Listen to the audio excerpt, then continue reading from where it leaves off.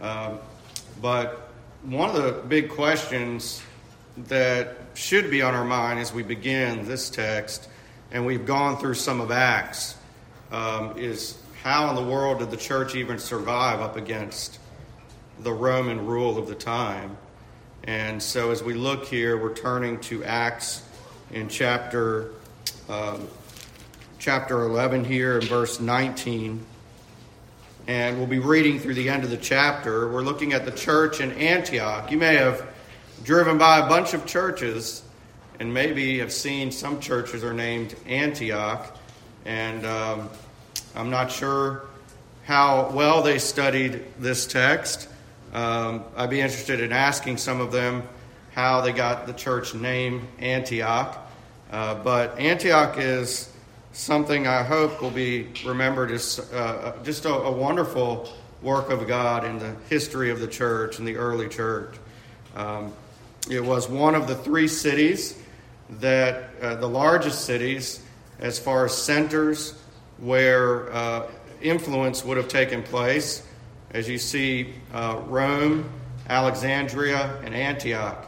So Antioch you sometimes think is a very small place, but it was a very pivotal, one of the three largest areas, and so it was chosen to be where the gospel would really go out and make a tremendous impact culturally at this time in church history.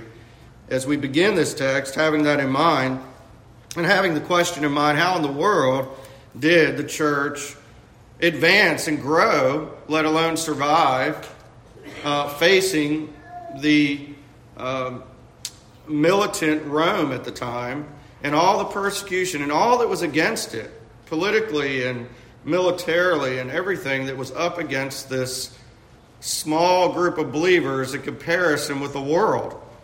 And here they are in the midst of this time early, and we see them continuing forward and advancing the gospel. It's just nothing short of miraculous. Let's read what God's word says. Now those who were scattered because of the persecution that arose over Stephen traveled as far as Phoenicia and Cyprus and Antioch, speaking the word to no one except Jews. But there were some of them, men of Cyprus and Cyrene, who on coming to Antioch spoke to the Hellenists, also preaching the Lord Jesus. And the hand of the Lord was with them, and a great number who believed turned to the Lord. The report of this came to the ears of the church in Jerusalem, and they sent Barnabas to Antioch. And when he came and saw the grace of God, he was glad. And he exhorted them all to remain faithful to the Lord with steadfast purpose. For he was a good man, full of the Holy Spirit and faith, and a great many people were added to the Lord. And so Barnabas went to Tarsus to look for Saul. And when he found him, he brought him to Antioch. For a whole year they met with the church and taught a great many people. And in Antioch the disciples were first called Christians. Now, in these days, prophets came down from Jerusalem to Antioch, and one of them, named Agabus, stood up and foretold by the Spirit that there would be a great famine over all the world. And this took place in the days of Claudius. So the disciples determined, everyone according to his ability, to send relief to the brothers living in Judea. And they did so, sending it to the elders by the hand of Barnabas and Saul. And may God bless the reading and the preaching of his holy word. Amen. So we see here, if you would, the kingdom of God expanding. The kingdom of God expanding. And the question, of course, being how, up against such powerful governments and such difficult circumstances, did the church survive this, let alone advance in number? And there's a lot of ways you can approach a text like this. you can approach it from a man-centered standpoint and look at what did the people do. And there's some truth in that, but I find it much more faithful to what Scripture tells us of a sovereign God to always look at it from a God-centered vantage point. And so the way I want to organize our talk this morning is simply this. It is when we see here what God has done to expand the church, specifically his kingdom throughout the world. We see foremost here his omnipotence is responsible for the church surviving and expanding in the world. And when I interchange the church and the kingdom, it's intentional. Because there is no kingdom of God expanding in the earth without the church of God. And we can try to splice up what is the kingdom of God in many ways in regards to the rule and reign of the Lord. But God has chosen that the church would be that through which the kingdom of God comes and grows and permeates the world. And we see it even to the very day as the church has expanded and grown throughout the world, no matter the circumstances, and largely in the most difficult circumstances, we see it growing more prevalently. We see here from the beginning, under this idea of God's omnipotence, which means he's all-powerful, we see providence. And in his providence, there's something called his decree, meaning as a kingly decree, he has ordained all that will come to pass in the world, including persecution. And then there's another doctrine that falls into place with this, and it's a doctrine under providence called concurrence. And that's basically an idea where God is using second causes, him being the primary and supreme cause of all things, to carry out these things providentially in the world. Many of you men just studied that, so I'm mentioning some of those key terms. You're seeing it come out here. In a plainer way, or biblical way, you'll see this doctrine almost mirrored in Joseph's account back in Genesis. Notice you start out here with this persecution, and by the end you have a famine. But yet in the midst you have the kingdom of God expanding and thriving and growing. And if you remember, in that account with Joseph, you found that the lesson of it all was that his brothers had meant evil. It was meant for evil, but God meant it for good. How does that happen? God has decreed all things. God is, in his doctrine of providence, is bringing about all things good and evil. God is not the author of evil, and therefore he uses second causes to bring about those plans. But to be sure, from beginning to end, every event, every occurrence, good and evil, that happens on the earth has been ruled and ordained by God. That's a big doctrine. But it is a doctrine which we find here at the beginning of this account of Antioch and the expansion of the kingdom at this point in church history. Those who were scattered because of the persecution. So God uses the persecution to now spread out the church. And it is a persecution that is specifically related to Stephen the martyr that was back in chapters, specifically chapter 8, if you look there, chapter 7 of Acts. And they traveled as far as Phoenicia, Cyprus, and then we see Antioch. You see this place there, Antioch. And they're speaking the word to no one except the Jews, which should get our attention because we just had this great lesson on the gospel is not just for the Jews. In fact, its intention is moving to all nations now because of the new covenant. God's making and building a new temple on earth. And the old covenant is passing away. The new covenant has come in and has been inaugurated by the death and burial and resurrection of Jesus Christ. And here we see somewhat of a contradiction in action by the church. It seems like they're carrying on, not knowing what has just happened, Or there may be some among them that just don't like the change. They don't like the growth. And that's the case in many places. What happens, the church is growing, and there's oftentimes a large group that may say, hey, we don't like the growth of the body. It causes a little bit of trouble.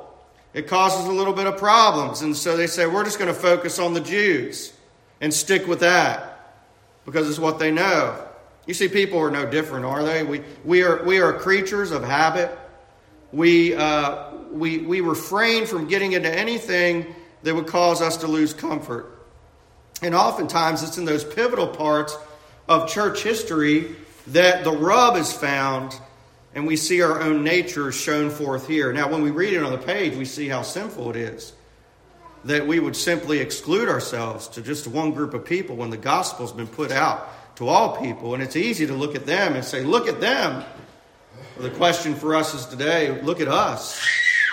Are we excited about when God grants periods of revival and periods of growth and periods of expansion in the church throughout the world? Are we excited when God brings to us new people and grows the body, and we have these seasons of growth, and every church has them? Does it thrill our soul what God's doing, and does it make us want to share with more people, or does it cause us to shrink back and go into our comfort? Well, that's one of the things that starts here, but you can be sure of it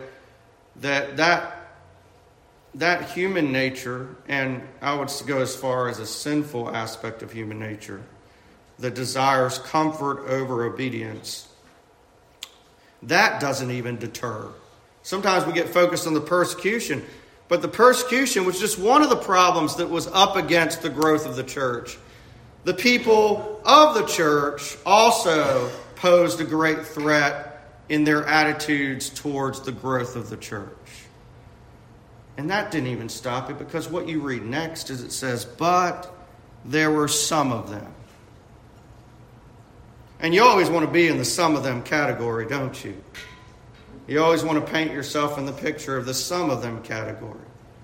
And some of them, men of Cyprus and Cyrene, who on coming to Antioch, they spoke to the Hellenists. This will be no less scandalous in regards to the gospel than Jesus speaking to the woman at the well. They're speaking to the Greek-speaking Jews. They're speaking to the Gentile-influenced ones here. And it says they're preaching the Lord Jesus. So here in God's providence, His omnipotent work is happening to carry on the work past the obstacles of persecution and through them, and past the obstacles of those who love their comfort in place of obedience to take the gospel out to the world. And even still, God is moving some of them to carry this gospel to the Greeks. And again, we remember, this is a struggle for Paul even. He continues to want to go to the Jews throughout the book of Acts. He continues, and God uses that to teach us something. We even read about it in Romans, how he works out his struggle, showing that it is not as if the word of God has failed to them. All Israel will be saved. And he expresses the picture of the flowering of the gospel from the old to the new, that it was Israel chosen as a people to carry the gospel to the world, and God has not failed in His promise, because we see in history it is through the Jews, from the Jews, that bring this gospel to the Gentiles that we have even churches today. So this is a struggle, and every time Paul's going that way, he's finding greater difficulty than he would if he had gone just to the Gentiles. He was called to them. And yes, the gospel's to the Jew first and the Greek in order of that. But it was now here, the times of the Gentiles. And notice that this times of the Gentiles is something in which we live in still, that we are operating within still. Because it speaks about that this time of the Gentiles has to be fulfilled. That there are the nations being brought in to this. We've been grafted in. If you could picture God the Father taking the branch and he's grafting it into his body. He's grafting it into the people of God here. Those are all who are believers that are in the remnant of Israel and that are in the expansion of the kingdom of God we see here in the new covenant. So we've been grafted in, and God's still grafting in, and he'll graft every single one whom he has chosen before the foundation of the world into this kingdom of people. There's no fail in it. And if he grafts you in, if he puts you into this body, he ensures by his Spirit your perseverance in this body. But not without means. Not without means. And we know divine means it is the providence and the power of Almighty God. Think about this morning, all the things, if you're a believer today, that could have prevented you from becoming a believer, which oftentimes became the channels through which you did, or in spite of. There are people that are in places that are ungodly, that are in homes that are ungodly. Every obstacle is up against them, and somehow the gospel gets to them and they believe. It's an amazing miracle. It's providence of God. There are Christians that are in godly homes and they're faced with all types of problems and obstacles and hiccups in life, and yet nothing stops the Word of God reaching their hearts and grasping them. Think about the providence of God in your life, positively and negatively, that he ensures all whom he sent his Son to die for will come to him. He sends his Spirit to them. He brings them to himself. It was Jesus who stood there up against the Roman government, and Pilate said, "Didn't you know that I have power to release you?" And Jesus said to him, "You don't have power unless it's given to you from above." You see, the power that brings the sinner to Christ, and the power that withholds every other power in this life, and that providentially works everything together for the good of his people, is none other than the omnipotent, all-powerful God of the universe. He is the one who is in control of all events and all things in history, including this one. That's a little bit hard to muster when you think about the fact that there was a man stoned that made for the occasion of this whole event. And that there was persecution of families, men and women, that oftentimes separated from their families, orphaned their kids because of this. Thinking about the depths of this sort of providence, it's not an easy one. Sometimes it's a sad providence. And we want sometimes to be thinking only about the positive providences, but it is also through those evil providences that are taking place, through that doctrine of concurrence, that God is still working. And the preaching of the Lord Jesus is significant here. They could have been preaching a message of any type, but they are proclaiming the Lord Jesus.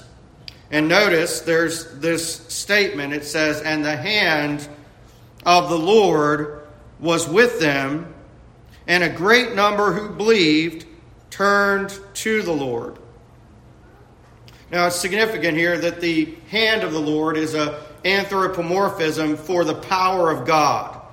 It is a way of stating God's power, speaking of his hand has done this. None other than his hand has brought a great number to believe.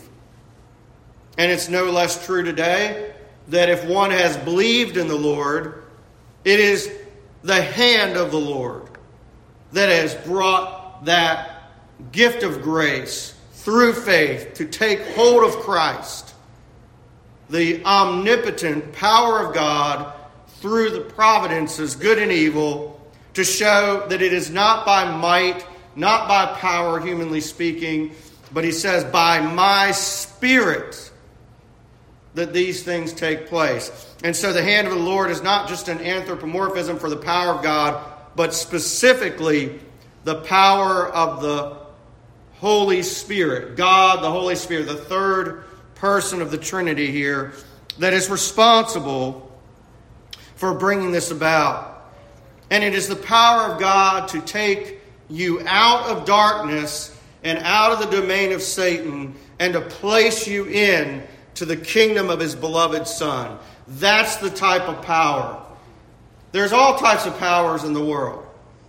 There are those that are said in Deuteronomy 13 to work great miracles, and you need to be careful not to listen to them just because they have power. Because if God didn't send them, if they're not doing it according to the Word of God, it says don't listen to them. Well, that tells us that there are those who are given certain extents of power. But the mark of why we are to listen to someone and obey the Word is to make sure it goes with God's Word. Do you hear that? Do you realize how important that is? Do you see how easily people can be led astray by seeing someone doing something powerful? Or they say that there's just all this activity here, it must be of God. No, the test is always, is it proclaiming the truth of God's Word or not? That's the test.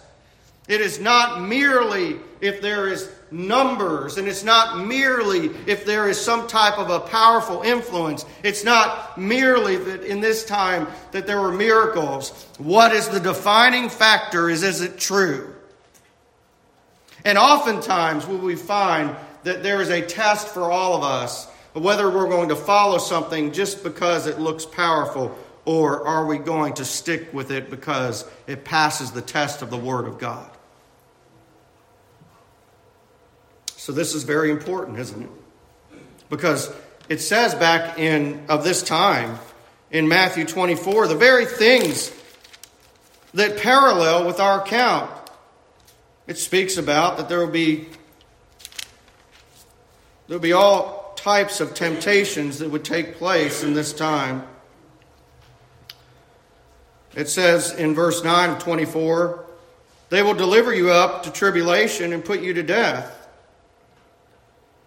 And you will be hated by all nations for my name's sake. Let me back up and just start at the top. He sat on the Mount of Olives, and the disciples came to him privately, saying, tell us, when will these things be? And what will be the sign of your coming and the end of the age? And Jesus answered them, see that no one leads you astray. See the warning? Well, what kind of things can lead us astray, Jesus?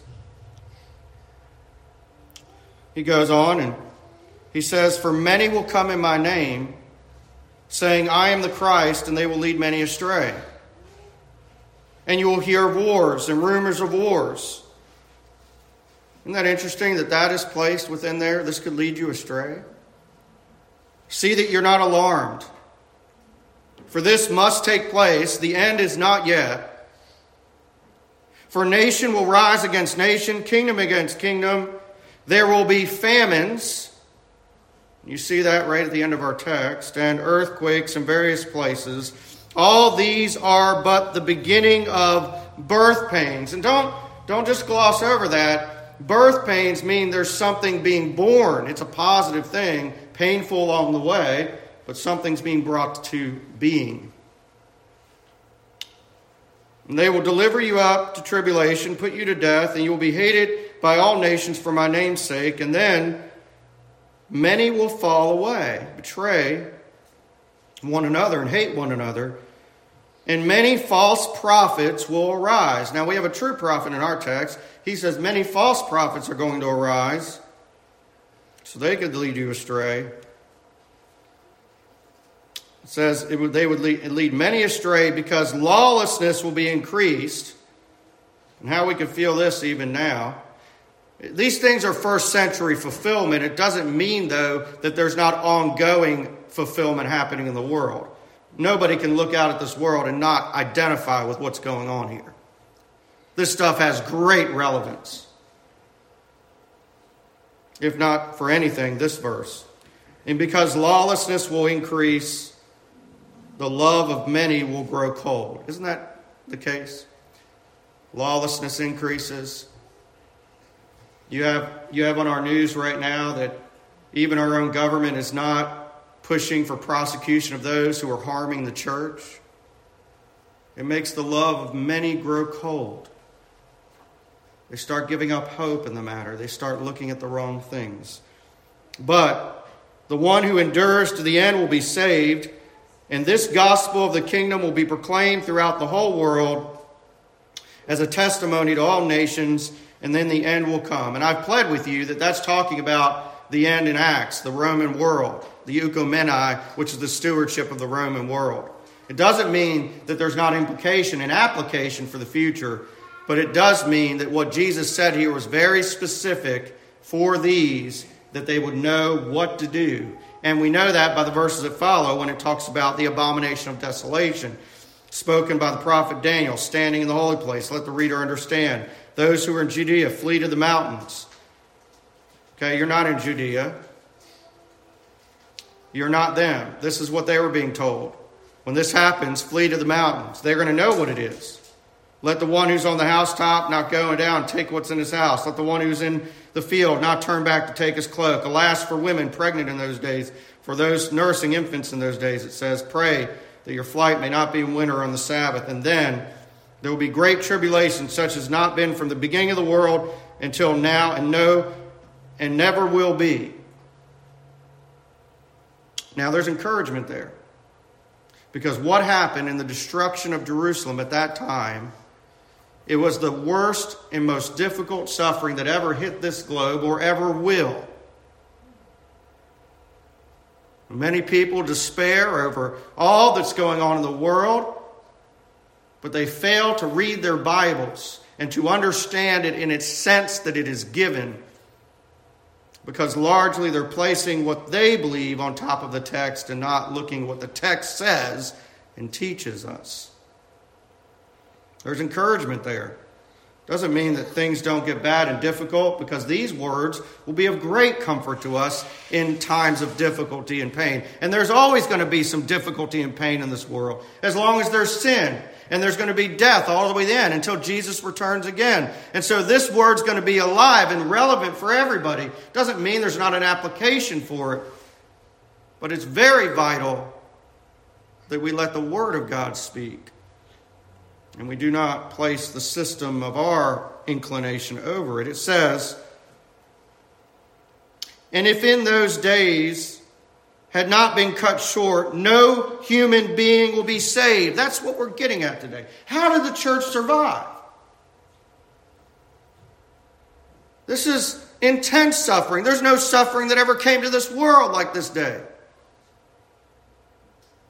And it says that there would not even be a human saved, but for the sake of the elect, those days will be cut short. Who's responsible for why the church survived the first century? And who's responsible for how the church will survive the 21st century? And who's responsible for how the church will survive in decades and years and thousands of years if God will it to come? God alone's the reason. His omnipotent power and His providence is the reason. And give men a gospel that doesn't show that He's the one who brings them to life. You will get churches that despair, that look at numbers and His power and don't test things by the Word of God, the test of all things. We as Baptists hold to this very thing, that it is the authority only for faith and practice. We do not measure things by if the church is bringing in numbers. We do not measure men by if they look powerful. We measure things by the Word of God. And that's vital. Because every time we do, we are saying, God, you are omnipotent and your providence reigns. It's vital. It's glorifying to the Lord.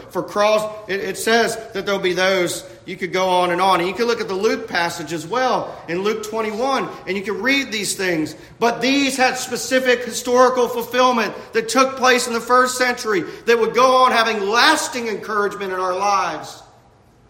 But had they not been for this greater cause at that moment, it's the same argument that we get where Paul says that if He did not spare His own Son for your sakes, how much more will He give us all things? What is he arguing? He's arguing from the greater to the lesser. If he would put his son on the cross for you and give you the greatest gift of salvation that could ever be given, what reason at all would he not hear your prayer for lesser things if salvation is the greatest thing?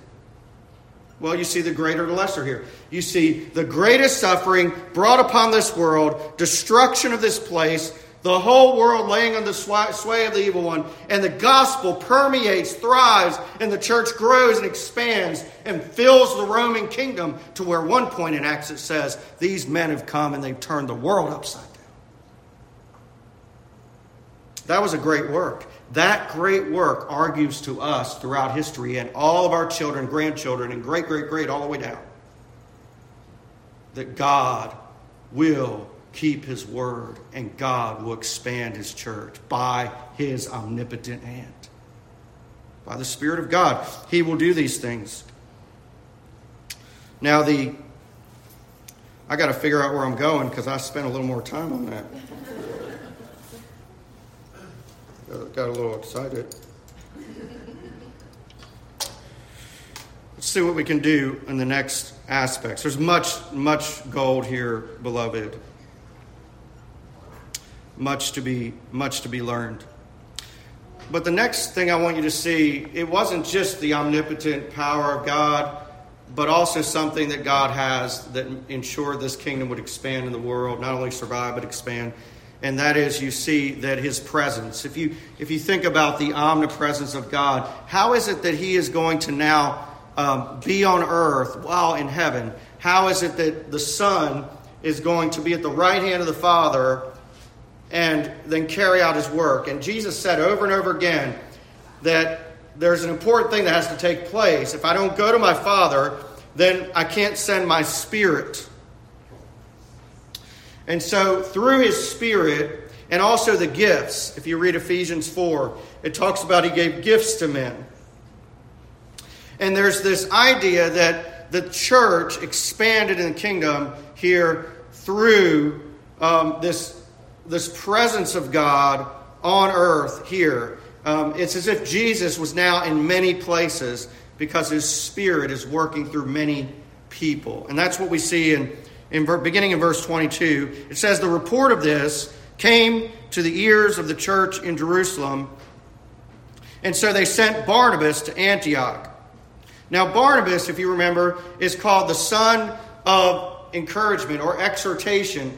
Now I want to just distinguish here. Many times we think of encouragement, we picture in some type of a very effeminate man who's sitting there telling us all nice and sweet things. And that's only because our world's so messed up with what encouragement is.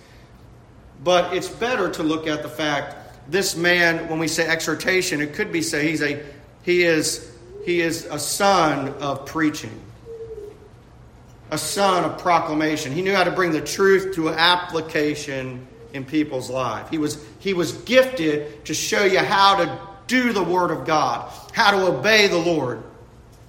Well, when he gets there, something unique happens. He shows up at Antioch, and he came, and it says he saw the grace of God.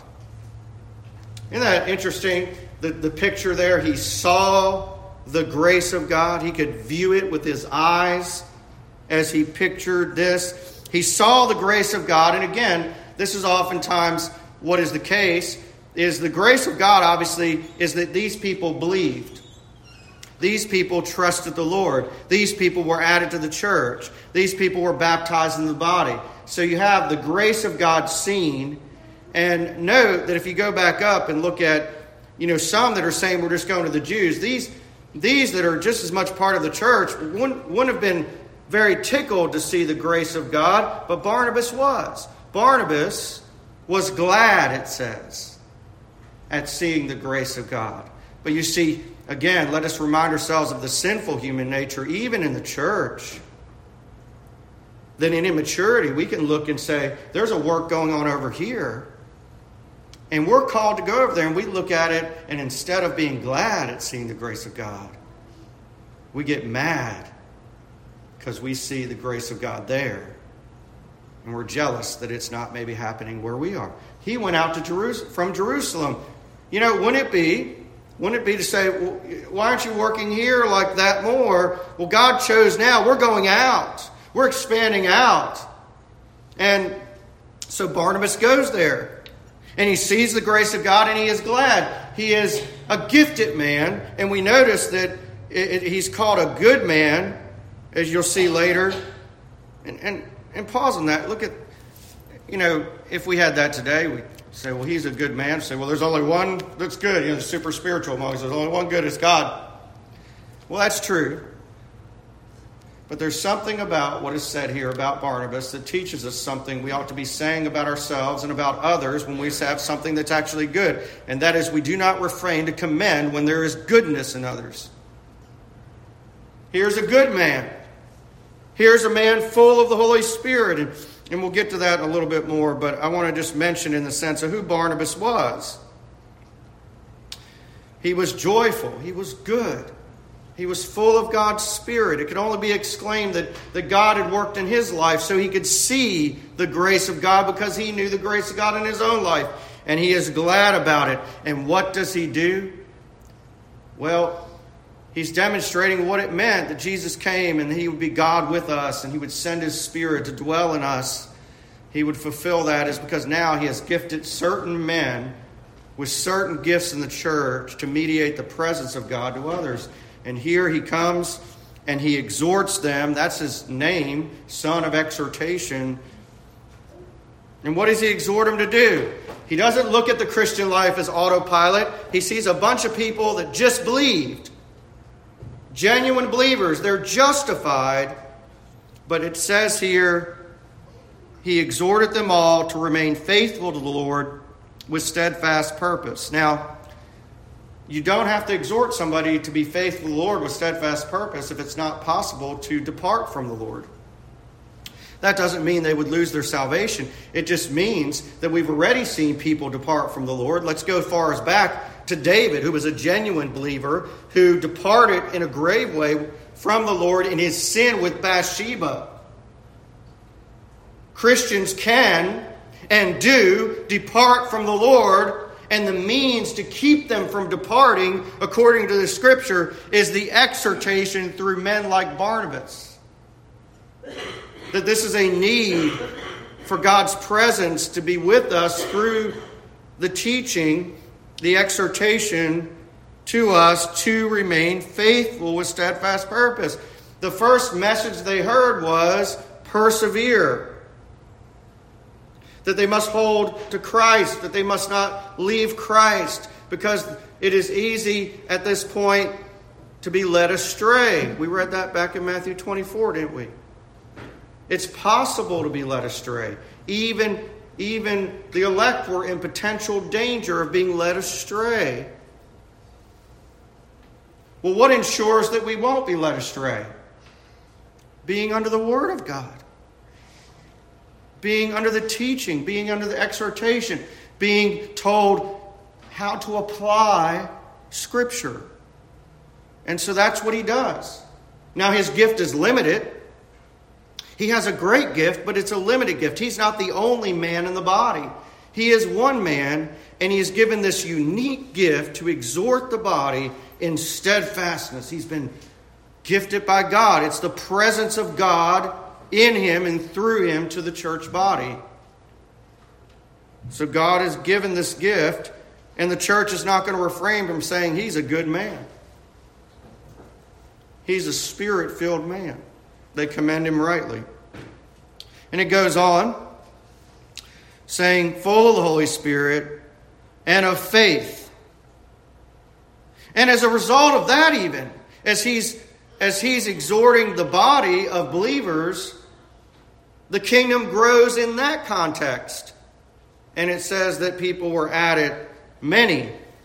A great many people were added to the Lord. You can imagine, this is Antioch, so you're talking, this is a big area, so you're probably talking a lot of people that are hearing the exhortation to Christians, and they become Christians.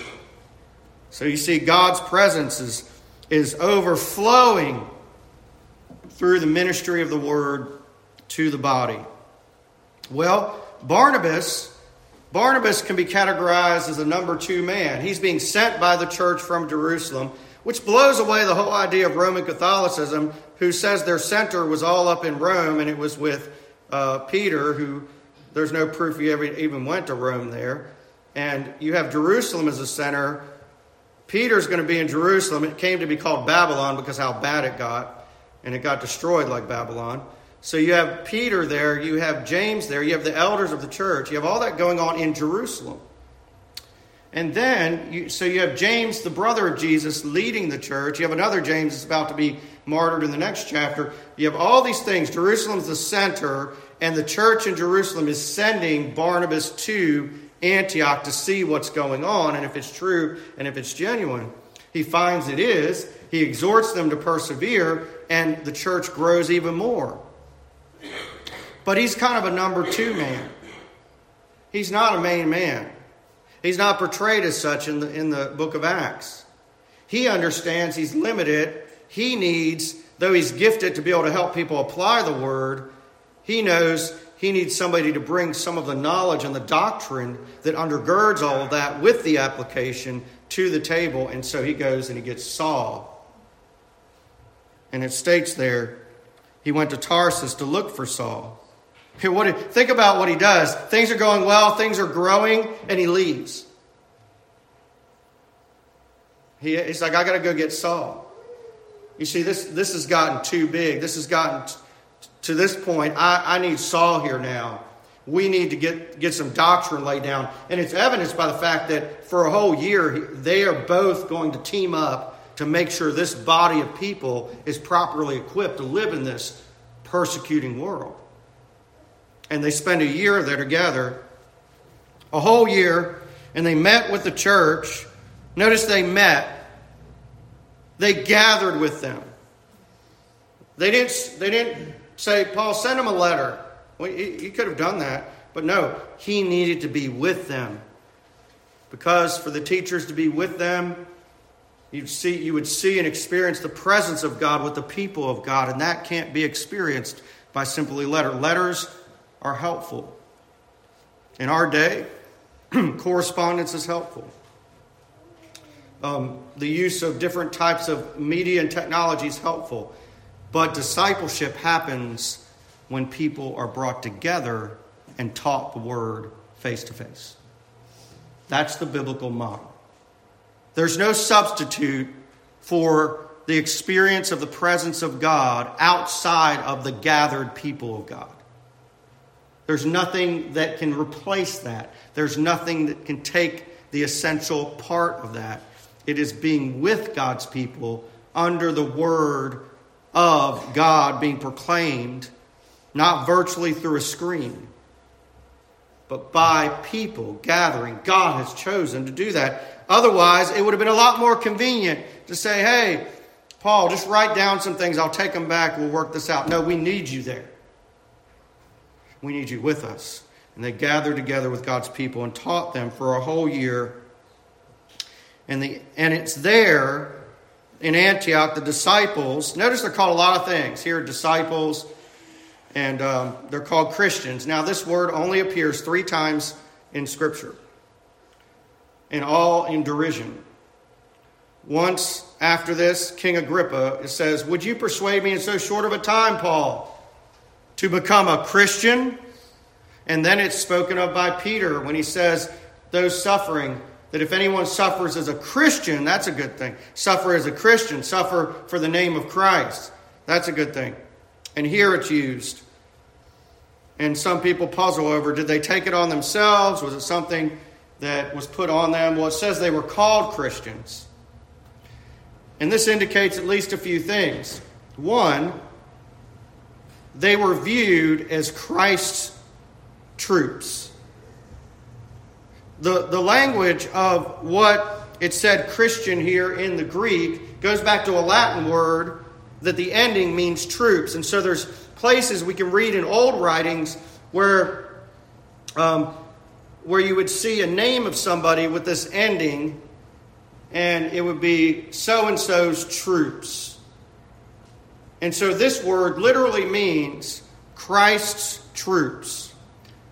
Christ's soldiers here, which indicates they're not in a physical battle.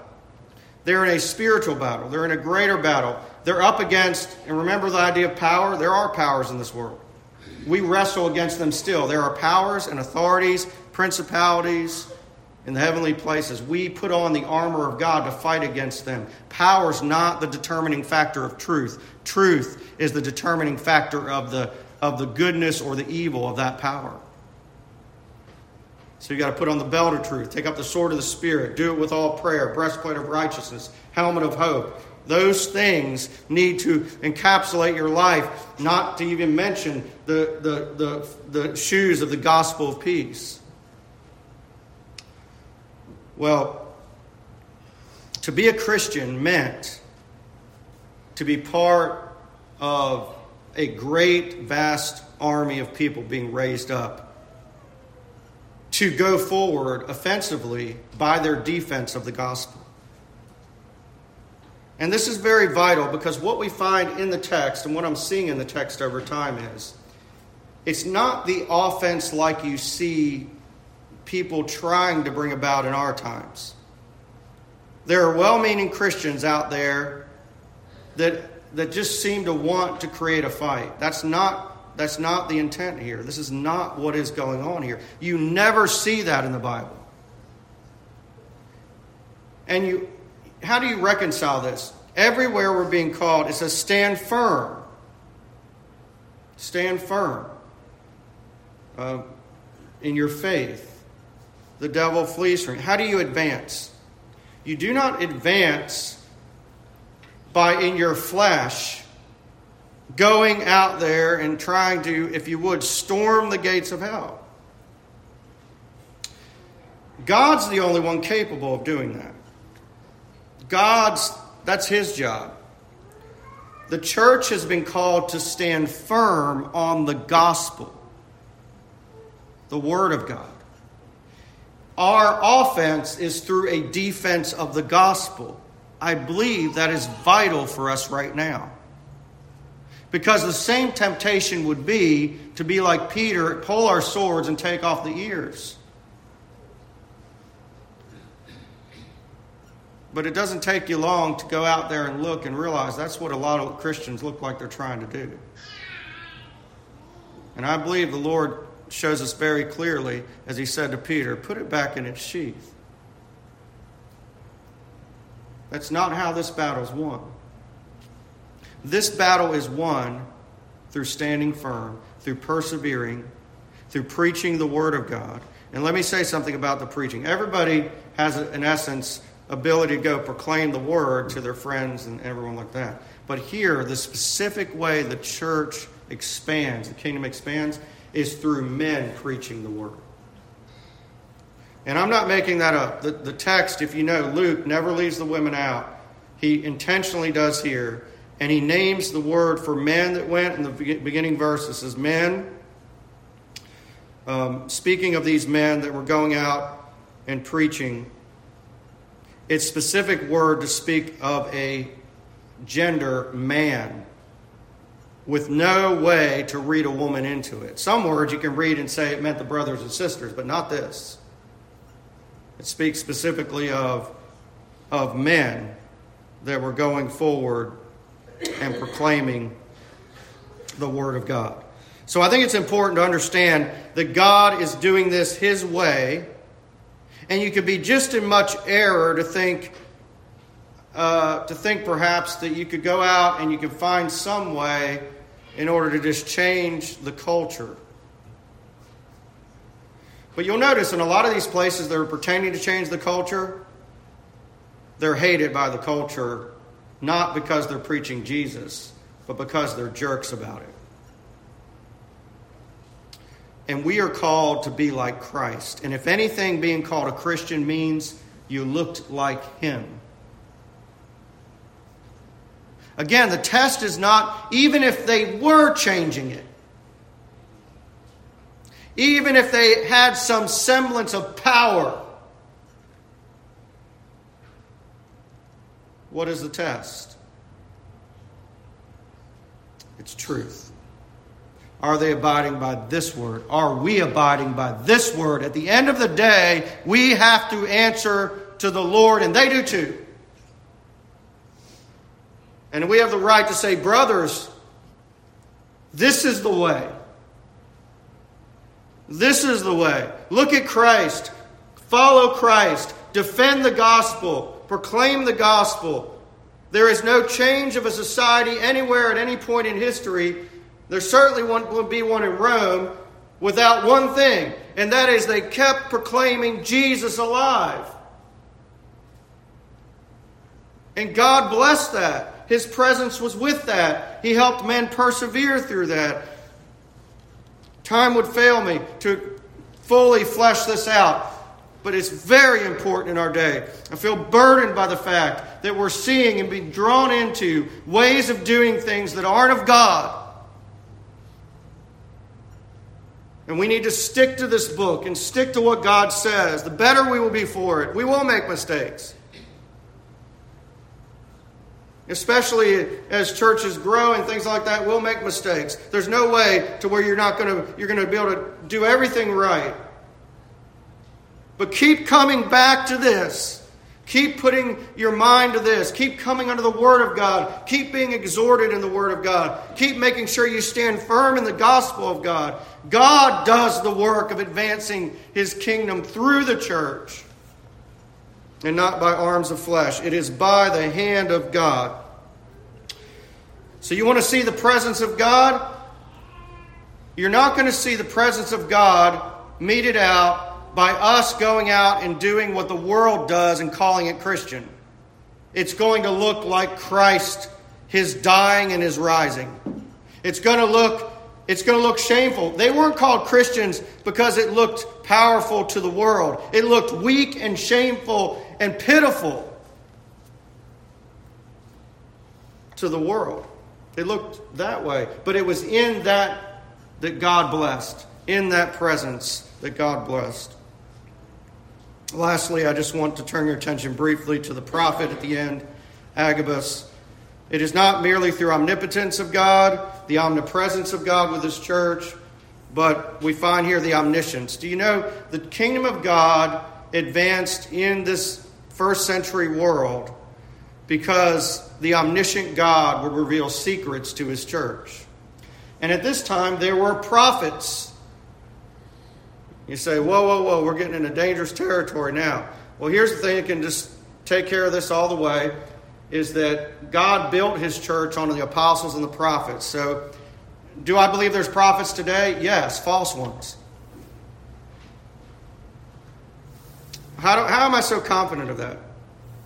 Because the Lord said that He laid the foundation in Ephesians 4 on the foundation of the prophets and the apostles.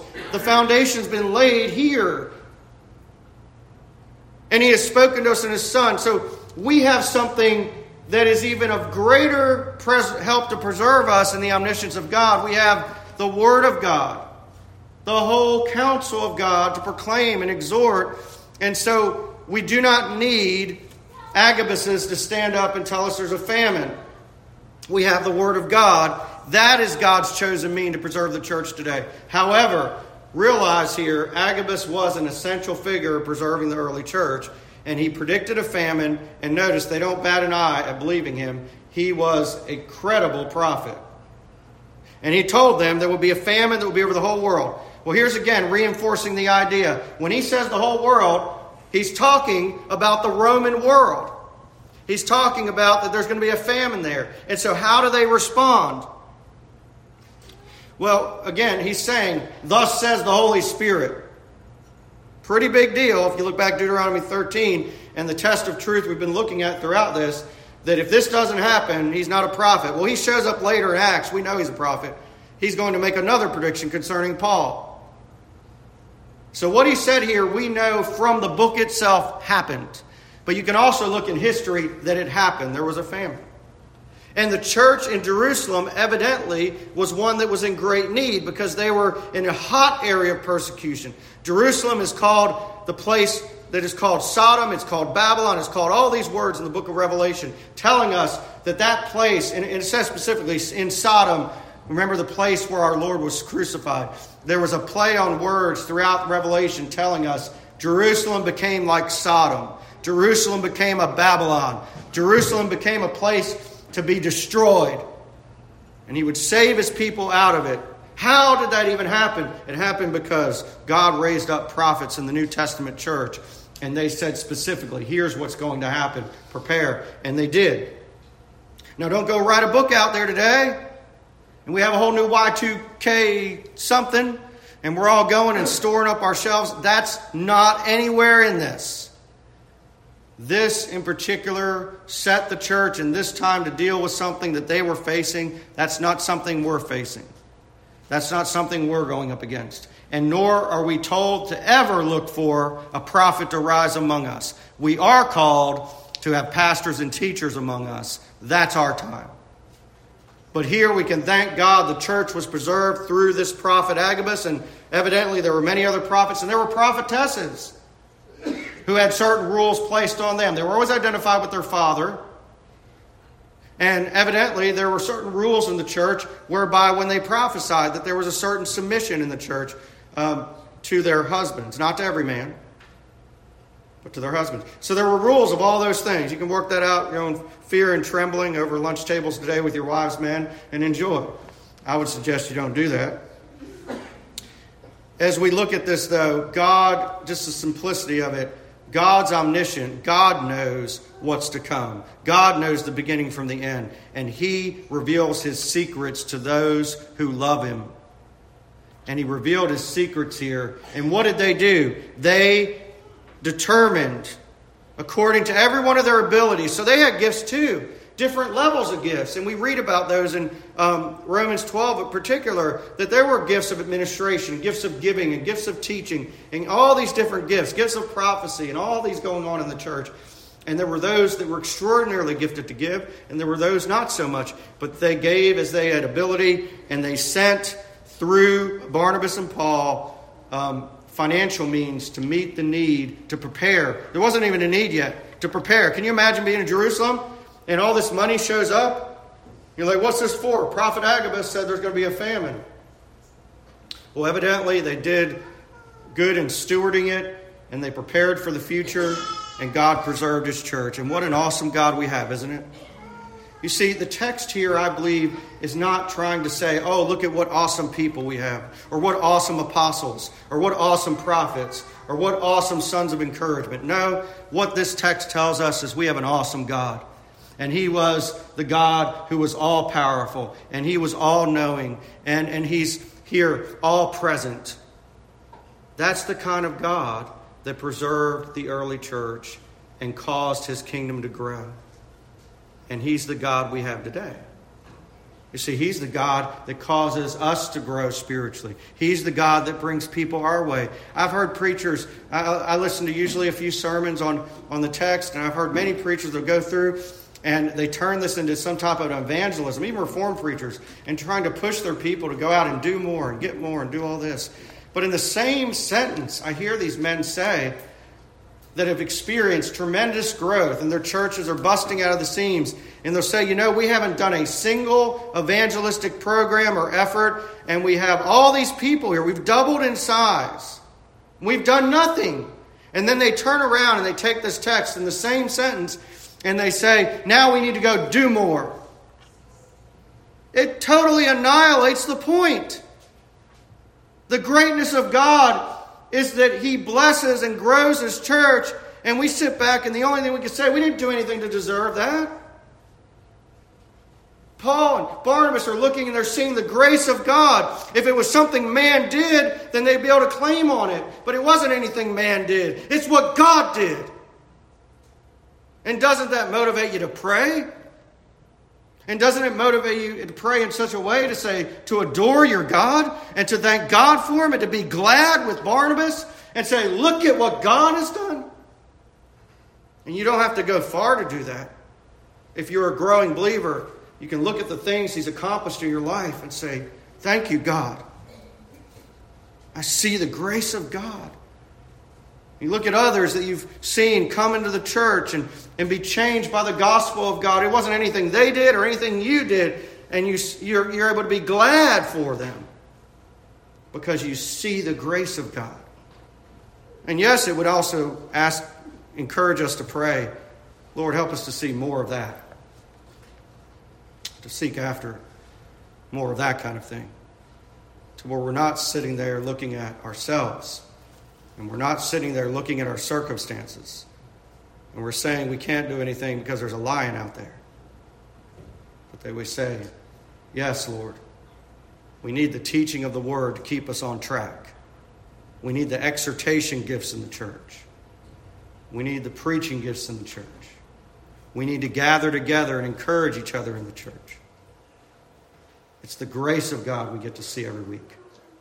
Glory be to you, God, the Father, the Son, and the Holy Spirit, the one God, three in one. Blessed is he.